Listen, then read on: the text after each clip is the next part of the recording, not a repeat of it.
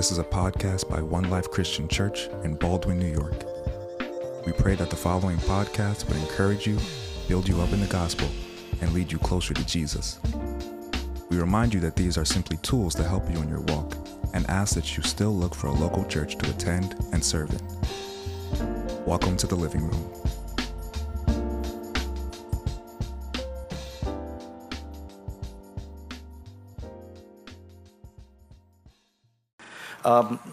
I wanted to start reading something because I don't want to not recognize that tomorrow and today actually is the actual birthday of Martin Luther King.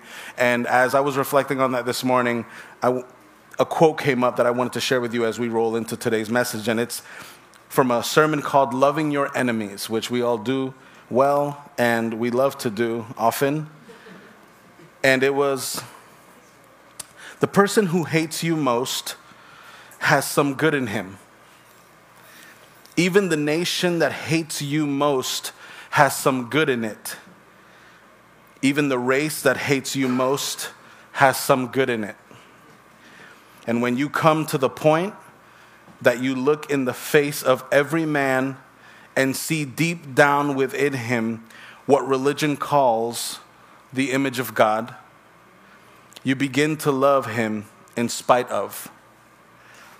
No matter what he does, you see God's image there.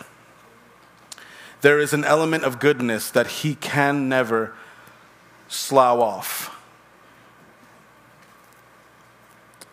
This impacted me reading these words, and I chose not to use words from a speech, a political speech or a civil rights speech, instead to use words that he would share in a sermon on a day like today, his birthday, and that his living faith was active both while he was outside of the church, but also in the church. And do you understand that in the time, in the generation that he was a part of, specifically with civil rights, that what these words meant?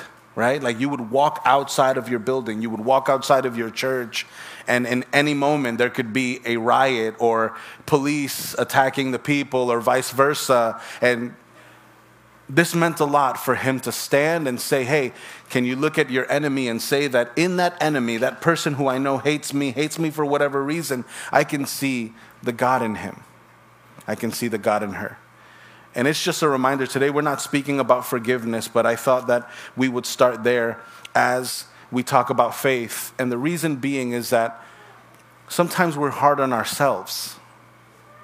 Sometimes we have stories and we have a past that doesn't allow us to progress in what God has called us into, because you keep going back to who you were. And you keep giving credit to that brokenness that happened in your life and to the season perhaps of your life when the enemy had power. Because remember, we can either belong to the light or we can belong to the darkness. But the more times you keep going back to that brokenness and the identity that you had before you found light and the Father, the more we continue to give the power back to the enemy. And sometimes that affects, or many times, or every time, that affects our faith.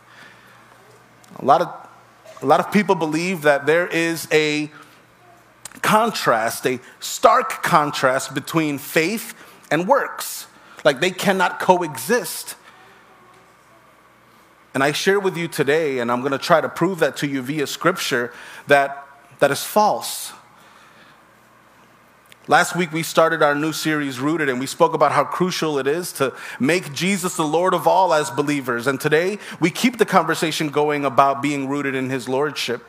And part of being rooted in Christ includes the health and evidence of our faith in Jesus.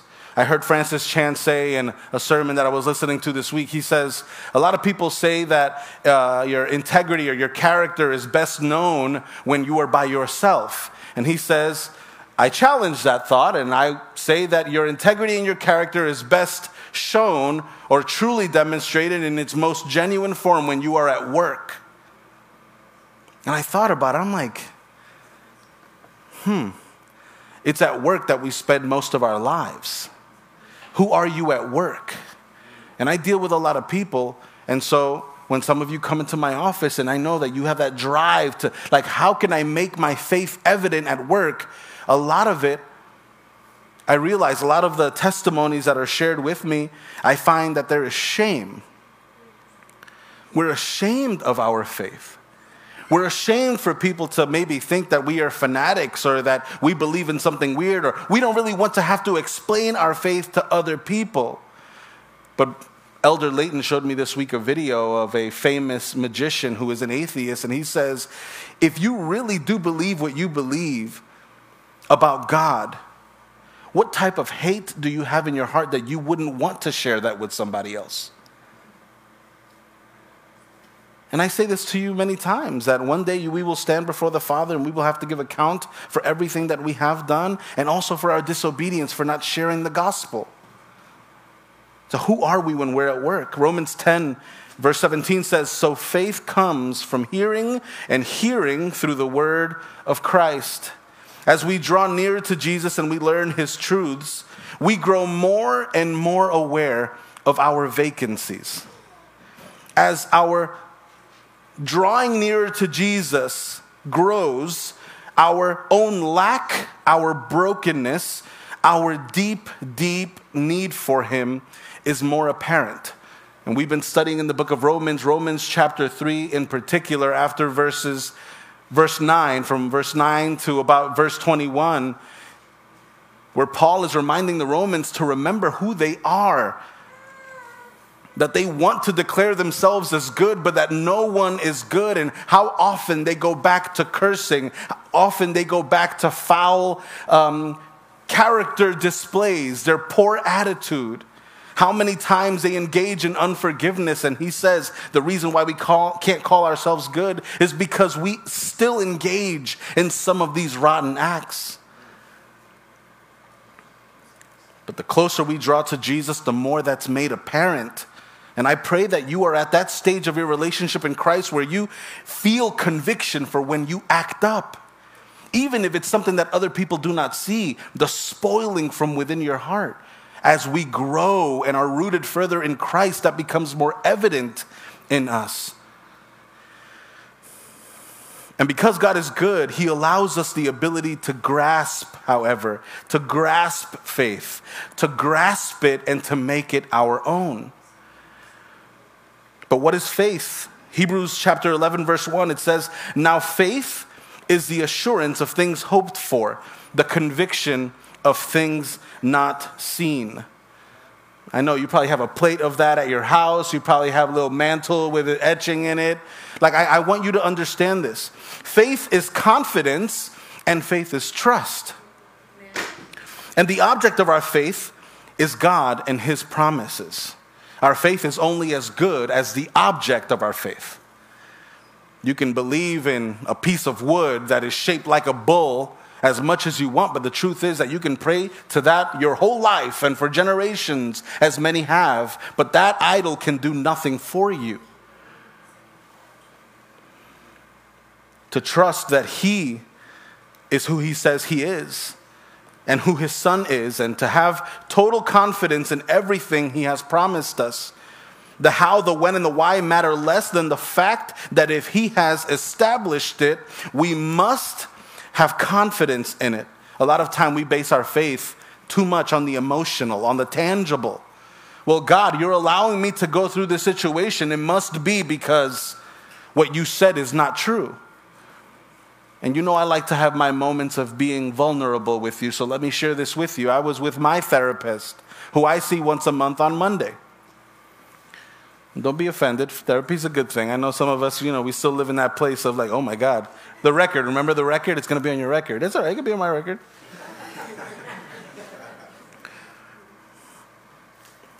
And I'm with my therapist, who's a believer, Dr. Daisley actually, who's going to be with us for our marriage mini conference. Please, if you are married in this house, you might feel like your marriage is perfect. I know you don't. But I invite you that for this day that you would sit in this room and be with us while Dr. Daisley leads us in this beautiful mini forum about pressure-proofing your marriage. But I'm sharing with him, and I have a moment where I start speaking about how I'm feeling about my wife. And I'm just like, week after week, I stand up here and I talk to people about the importance of having a living faith, about believing that God and his promises are true. But then I go back home and I have these moments of my flesh, and I look to the Father because I have that type of relationship with my Holy Father, where I can go to him and I can struggle with him genuinely. And I go to him and I say, I preach so often about your deliverance, about your healing, about your miracles, but my wife is still struggling through cancer. How difficult, Lord, it is for me at times, as much as I don't want it to be. And I'm sure you can understand that, and I'm sure you can relate to that. Father, we've done so much. We have given up so much to do your work. You do it for others. Why don't you do it for me? I'm not alone in that, right? But yet my job is to have faith, trust and confidence, even when I cannot see the intention of God for even the darkest of my spaces, for the most burnt of my forests. I have to trust that God has a plan. And listen, friends, I know that it is difficult, but that's why it's called faith. Faith doesn't make sense. You often have to demonstrate this fullness of confidence, even while not seeing that which you have confidence in, but this is faith. We don't physically see Jesus, but we must trust that he is the only way to God the Father. Remember that you also have the option, however, to not trust and to not believe. I don't want you to ever think that you're in a jail. No, God wants you to choose him lovingly and intentionally. You have the option, friends, to get up out of your seat and leave this room and deny Christ. You have that option. And as I'm sitting there complaining to Dr. Daisley, he looks at me and he says, you have the option to choose not to believe and to stop preaching the gospel. But let me ask you this question. If you choose to stop and you choose to stop believing, what else are you going to choose to believe in? And I had no answer for him. And literally when he said that, he and I started crying together. Because as difficult as our faith sometimes feels so like heavy upon us, right? To sit in that faith, as difficult as it is to trust in the Lord Jesus Christ at times because we just don't see it and our hearts want and our eyes want more evidence, what else would we choose? He is the giver of your life. Why is faith important? Hebrews chapter 11, verse 6, it says, and without faith, it is impossible to please him. Do we get this? For whoever would draw near to God must believe that he exists and that he rewards those who seek him. This past week, I learned a little bit more about a sect, or I would call a cult, called New Heaven and New Earth. You may never have heard of it. Pastors in particular, we get a lot of phone calls from them, a lot of text messages, Facebook messages, and it's a cult that exists all over the world.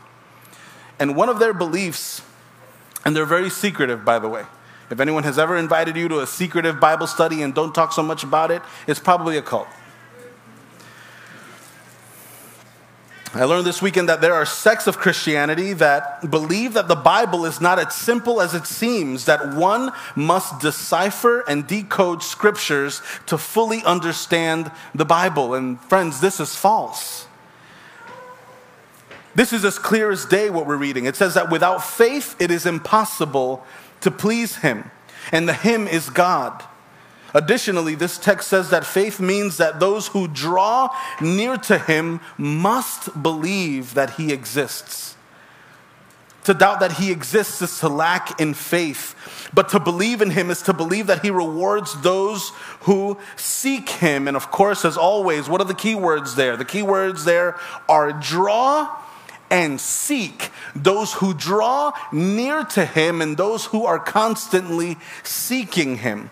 The comforts, listen please, the comforts of nominal Christianity have blurred the beauty of drawing and seeking and has created a theologically false culture of decreeing and declaring. I know that was a mouthful. I'm going to say that again. The comforts of nominal Christianity, which is what a lot of us experience. And this is not something in our generation. This is forever. People that simply say with their mouths, but not with their hearts, that they believe in the Lord Jesus Christ. The comforts of nominal Christianity have blurred the beauty of drawing and seeking and has created a theologically false culture of decreeing and declaring. And I ask you, remember, we talked last week about the lordship of Jesus. Who is the master? Is it you or is it him? Because without knowing Christ, we dare engage in theologies that teach that you have the authority to stand and say, I decree and I declare, but you never even went to the Father for what his heart was. 1 Chronicles chapter 16, verse 11 says, seek the Lord and his strength. Seek his presence continually. Proverbs chapter 8, verse 17 says, love those who love me, and those who seek me diligently find me. Friends, there's no code here. If you need Jesus, look for him. And I've said this before. What we want is his miracle, but we don't want to have to look for it. No one's asking you to look for your miracle. He's asking you to look for him. Look for me. And what does this say in Proverbs 8:17? It says, and those who seek me diligently. So sometimes we will say, hey, I want to find Jesus. And so, okay, I'm going to give Jesus this one prayer a day. But this says to seek him diligently. Scripture reminds us to constantly be in prayer. And Isaac, what does that look like? I have to go to work. No, it's a posture of your heart. Because you could be at work with a drill in your hand. I know we have a very, very handy church here. You could be at work, at your desk, with a drill in your hand, with a hammer, and you could say, Lord, I need you. I need you. Now, I need you for now. I need you for later. I need you while I'm sleeping. I need you for tomorrow. I need you for my family. But you're constantly in this seeking posture. It's the posture that I invite you guys into. A posture of faith. So many people have this contrast, this deep contrast of faith and works, but I'm going to share this with you. The contrast exists in the type of faith that you have. You can have a living faith and you can have a dead faith. And a living faith is what God invites us into. A dead faith is a faith that says, I believe, but my heart never shows it. I believe, but I don't do anything that demonstrates to the world that I am someone who trusts and believes in Jesus. And I know this might get annoying, friends, but my job is to direct you and lead you towards the cross with me. And it's of little value to me if you come here and just clap your hands at things that feel good to you. But I invite you to reconsider what your life looks like when you leave this building. Can someone look to your life and your testimony at work, especially, and say, oh, she's different. There's something different about her. There's something different about him. And for some of you, if you don't work and you go to school, do people at school look to you and say, oh, you know what I do know about him, what I do know about her is that she loves Jesus. She's different. We have to be different. We can be in, but we are not of. Does that make sense? I'm among you, but I'm not like you. But I want you to have what I have. I've tasted and seen that my God is good. He is so good that I want you to have some of this. But our shame gets in the way of that. Our young adults, I know it's hard. You have your friends and you maybe don't want to lose them. And I don't want you to lose your friends. But Jesus also tells me, you have to be willing to hate your mother and your father. And if you are unwilling, you cannot be a disciple of mine. What does that mean? He doesn't want you to hate your parents, friends. But if so required to, that you would be willing to do that for him. Does that make sense? We serve a master If we are to declare anything, it should only be with his permission and his authority. We're called to be heralds of the King and not masters ourselves. He is our Lord. He loves those who love and seek him, and in our diligent seeking, we will find him. These are promises that require a living faith. If you seek me, you will find me. So what does a living faith produce? James chapter 2, verse 14 to 26 says, "What good is it, my brothers, if someone says he has faith, but does not have works? Can that faith save him? If a brother or sister is poorly clothed and lacking in daily food, and one of you says to them, 'Go in peace, be warmed and filled,' without giving them the things needed for the body, what good is that? So also faith by itself, if it does not have works, is dead. But someone will say, 'You have faith and I have works. Show me your faith apart from your works, and I will show you my faith by my works.'" Many people believe that there is a dichotomy between faith and works. But again, it's not true. All believers must desire this living faith. And the tension exists when there are those who believe that it is only because of works that salvific grace is rendered. Grace, friends, let me make this very clear, is the free gift of God through faith alone. So doing good things, doing good works is not for you to attain salvation. You're not racking up points in heaven because you help other people and because you're good at forgiving others. That cannot get you saved. But what James is saying is that a saving faith is a living faith. A living faith is one that produces righteous works. When our faith is alive, we produce fruit of good. His spirit within us becomes evident in the outward. So according to this text, if faith has no works, it's dead. You can be rooted in a dead faith that produces no fruit, or in a living faith that produces fruit of good. And as always, you can choose this for yourself. But sadly, many people choose a dead faith. And why do they choose a dead faith? Consider this. If it's been you, perhaps, if you are someone who calls yourself a Christian, but your life doesn't demonstrate your faith in Christ. Why do we choose to operate and live in a dead faith? And again, I share with you that I believe that it's shame. Shame not only to share the gospel, fear not only to lose the good things about your existing life, but also a shame in yourself. Some of us exist in spaces like that, where, Lord, I am not worthy of what you have to give me. And I thank the Lord that it's not about our worthiness, it's about his desire for us. Consider the story of Zacchaeus when he witnessed the king coming into his city. He climbs a tree just to get a glimpse and catches the eye of the Savior. And that day, Jesus invited himself to Zacchaeus' house, and immediately Zacchaeus had a transformed heart and had faith that immediately produced good. Zacchaeus was a tax collector. He robbed money from people. Good, lowly, hardworking people. And what happens the minute Jesus steps into his house? And this is a real story, but also symbolic. He allowed Jesus into his space.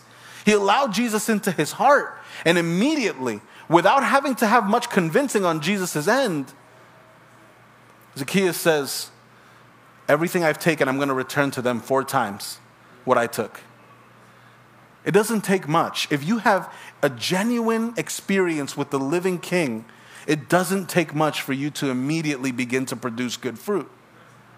If you're someone who struggles with evil and you produce more evil than you expected, and you're producing the same output as before you said or claimed to trust in Jesus Christ, I would ask that you would consider to yourself, have I truly received him in my heart? And only you can answer that. We're not here to judge you. We're here to consider what Scripture tells us about a living faith. John chapter 13, verse 34 to 35 says, "A new commandment I give to you, that you love one another, just as I have loved you. You also are to love one another. By this, all people will know that you are my disciples, if you have love for one another. Do you see the importance of good works combined with a living faith? The world will know that you are a true believer because of the love you display. Our love is our fruit. It isn't enough just to say you believe. By your love will all people know of your faith. I don't want us to miss that, because Christianity has made a poor name for itself because of our lack of love. I had a mother reach out to me this past week as we're preparing for this deeper conversation with our young adults. And I encourage you, young adults, to please sign up for this conversation, 18 to 30-year-olds. It's about intimacy, sexuality. It's about faith. It's about how to deal with dating relationships. What does marriage look like? We want to give you that safe space to have this conversation.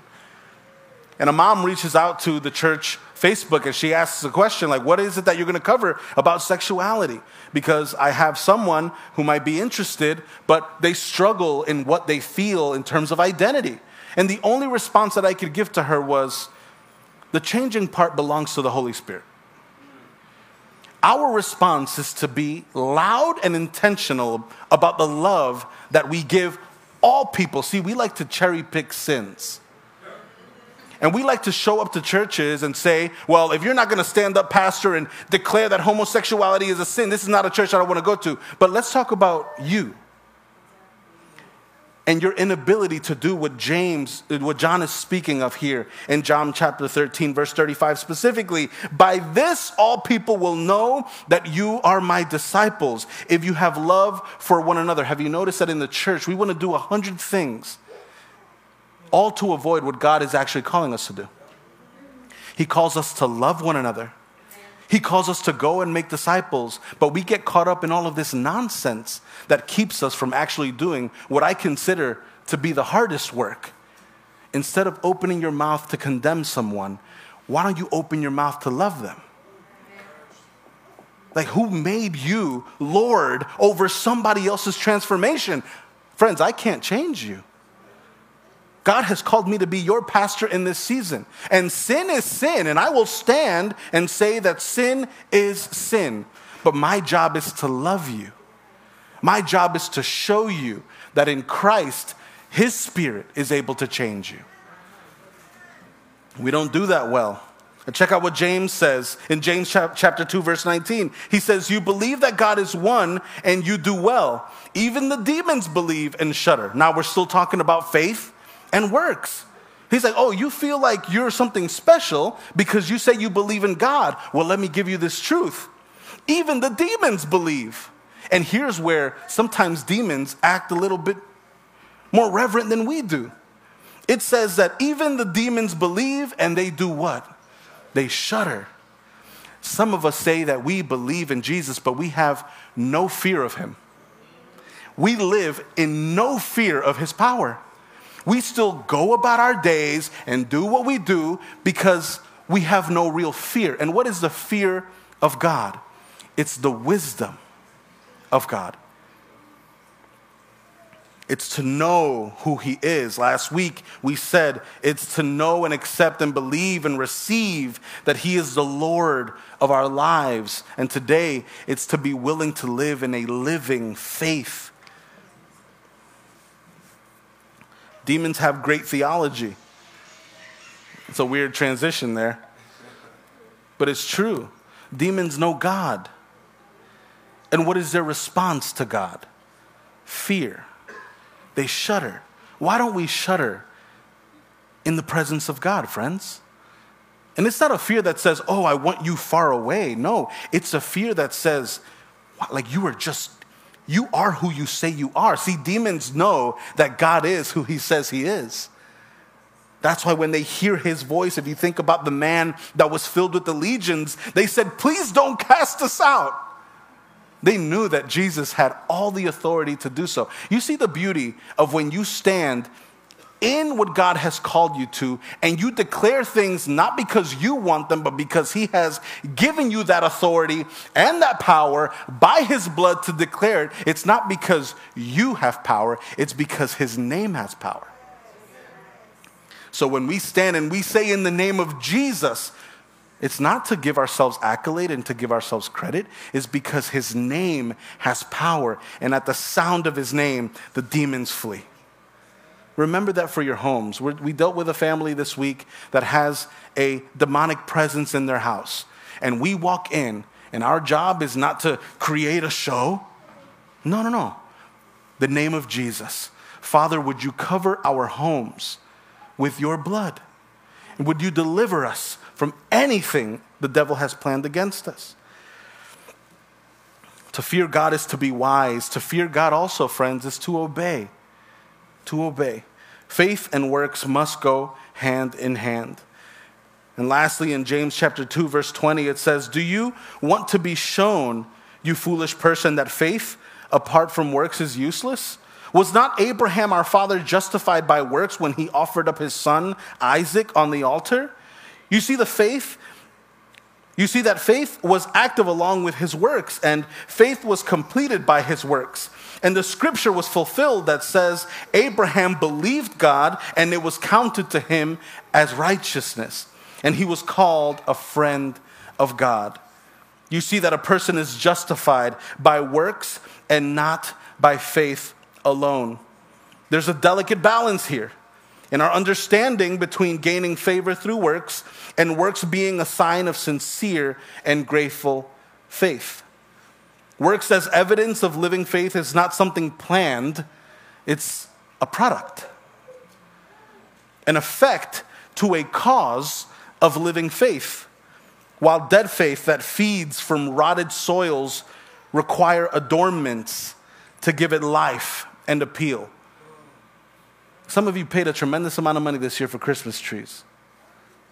And somebody said to me the other day, my coworker, he says, I paid $135 for a dead tree. And I had never heard it said that way. Oh my God, you paid for a dead tree. But what do we do to convince ourselves of the value of that tree? We adorn it. But the truth is that, well, if you're Hispanic, after January 6th, I think it is, All Saints, what is it, Three Kings Day? I don't celebrate that, but Three Kings. You're driving down your block and everybody's tree is just laid out on the side. $135 in the garbage. If you're wise, you'll go to Target now or Walmart or Costco or BJ's, and you'll find yourself a tree for next year. I know. Mother Isbenia said it's 50% off. You better get there today. That Christmas tree won't produce any more fruit if you leave it in your living room. But it might be nice to look at if you keep it adorned. We just took down our Christmas tree yesterday. And isn't it incredible how the room looks so empty when that tree leaves? You're like, man, my house is huge. All this Christmas stuff was taking up so much space. And as I'm finishing up this sermon, I'm like, wow, like we really adorn our dead faith just so that we feel like we're doing something. And that adorning, friends, is planning out the good in your life just so that you feel that you've done something worthwhile. Remember that good works are a product of a living faith. When you have a living faith, when you exist in a trusting faith in Jesus Christ, you have no choice but to produce fruit that is evident to other people. Don't intentionally adorn yourself with good, because God reads your heart. What is your heart desiring? What is your heart crying out for? What is your heart believing? Do you have a living or a dead faith, friends? Good works from a dead faith are used to masquerade a rotting soul, while good works from a living faith show trust in a living God. Let's pray. Thank you for listening to our podcast. One Life Christian Church is located in Baldwin, New York. To find out more about the church, visit us at www.onelifeli.com.